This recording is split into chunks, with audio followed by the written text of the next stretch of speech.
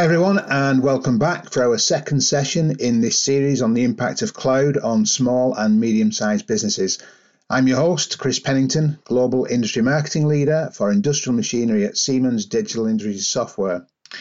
In our previous session, we introduced our approach to software as a service, which runs on the Amazon Web Services cloud platform. Today, I'm pleased to be joined by Joe Rosing, strategist for industrial manufacturing at AWS, who will provide a new perspective on how the cloud is changing the product development process, fundamentally changing the way your business runs. Joe, it's great to have you with us today. Would you mind telling us a bit about yourself? Sure. Thanks for having me, Chris. So I've been with AWS now for almost 3 years, working with manufacturers to simplify digital transformation through technology from AWS and our partners. My passion for this mission really comes from my experience. So I started out at Rockwell Automation on the manufacturing floor, driving continuous improvement projects, ERP and MES implementations, and eventually running a plant as plant manager.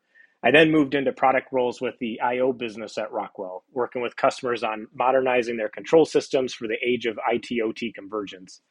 And all the while, I've really learned firsthand the importance of integrating new technology into the business workflows. So, into the operating model of the plants, into the engineering design workflows, and using automation really as a way to reduce the burden of change management and making the team, the operators, the supply chain professionals, the engineers, making that team more productive with the technology being implemented.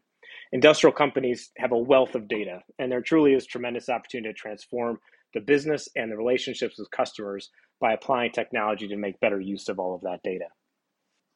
Okay, Joe, thanks. It's an interesting background. Now, I still see a lot of resistance in small and medium-sized businesses to moving onto the cloud because of security concerns. Where the data is stored, and could it be accessed by a hacker or a third party? How do you address these legitimate concerns? Yeah, great question. And at AWS, security will always be our top priority.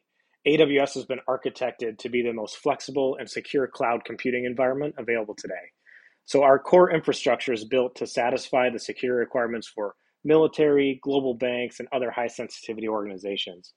AWS uses the same secure hardware and software to build and operate each of our regions, and our service offerings and associated supply chain are vetted and accepted as secure enough for top secret workloads, which then benefits all of our customers globally. Now, with regards to hackers, it's important to understand that a person with malintent can find a server from anywhere, whether it's in the cloud or not. AWS also has a dedicated team of engineers and investigators who build algorithms and mechanisms to proactively detect and prevent misuse of our services. And we also respond quickly if customers or third parties bring suspected misuse to our attention. Now, finally, especially for small and medium-sized businesses, AWS's scale allows significantly more investment in security policing and countermeasures than even most large companies could afford themselves.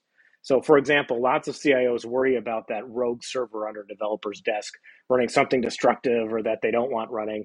And today, it's really hard, if not impossible, for CIOs to know how many orphans there are and where they might be. But with AWS, CIOs can use tools like AWS Config and resource tagging to see exactly what cloud assets their company is using at any moment. So many companies have invested in UPS devices to provide resilience for their on-premise solutions. What approach does AWS take so that it can guarantee uptime on its cloud hardware, and what happens when there's a power cut? Yeah, again, good question. And I would really answer this in two ways. One is what we talk about as resiliency of the cloud, and then also resiliency in the cloud. So AWS is responsible for resiliency of the cloud, which means of the infrastructure that runs all of the services offered in the AWS cloud. This infrastructure comprises the hardware, software, networking, and facilities that run AWS cloud services. The AWS Global Cloud Infrastructure is designed to enable customers to build highly resilient workload architectures. So each AWS region is fully isolated and consists of multiple availability zones. Availability zones isolate faults that could impact workload resilience, preventing them from impacting other zones in the region.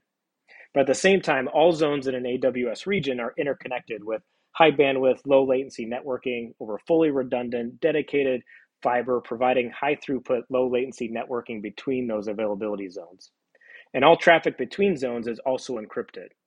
The network performance is sufficient to accomplish synchronous replication between the zones.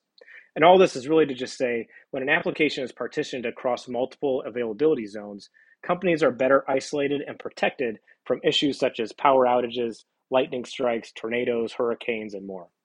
Now, when it comes to our customers' responsibility for resiliency in the cloud, I'd refer to the AWS well-architected framework, one of the pillars of which is reliability, which encompasses the ability of a workload to perform its intended function correctly and consistently when it's expected to.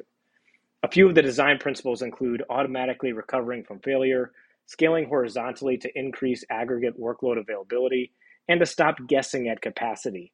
And especially for small and mid-sized businesses, this last principle addresses a common cause of failure in on-premises workloads, which is resource saturation, when the demands placed on a workload exceed the capacity of that workload. In the cloud, you can monitor demand and workload utilization and automate the addition or removal of resources to maintain that optimal level to satisfy demand without over or under provisioning.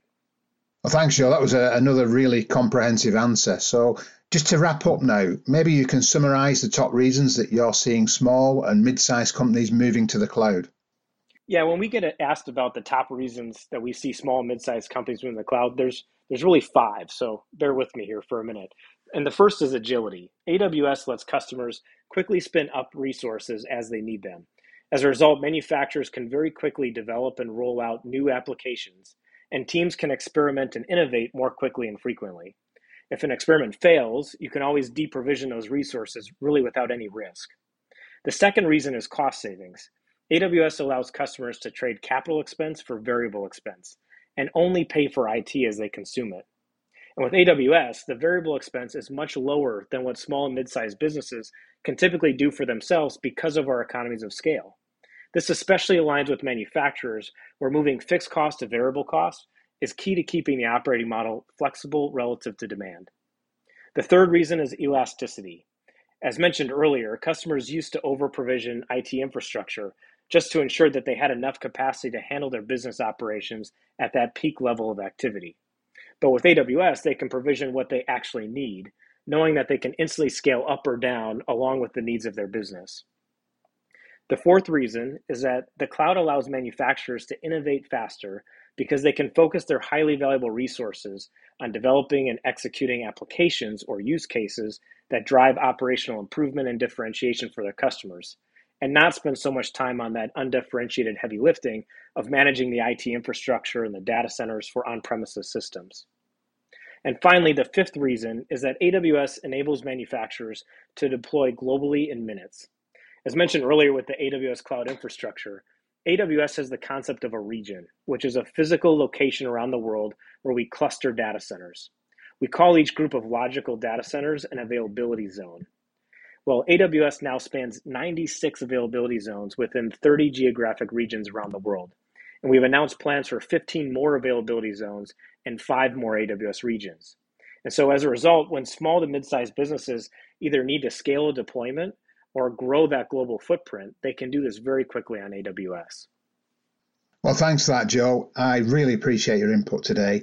The detail you've given us on AWS gives us a lot of confidence in the availability and the security of solutions running on Amazon Cloud.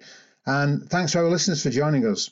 The next 3 episodes in this series will be covering the capabilities of 3 of our industry solutions.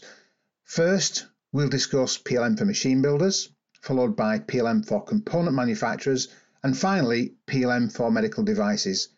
Please look out for the sessions over the next couple of weeks, and thanks for your time and enjoy the rest of your day. Goodbye.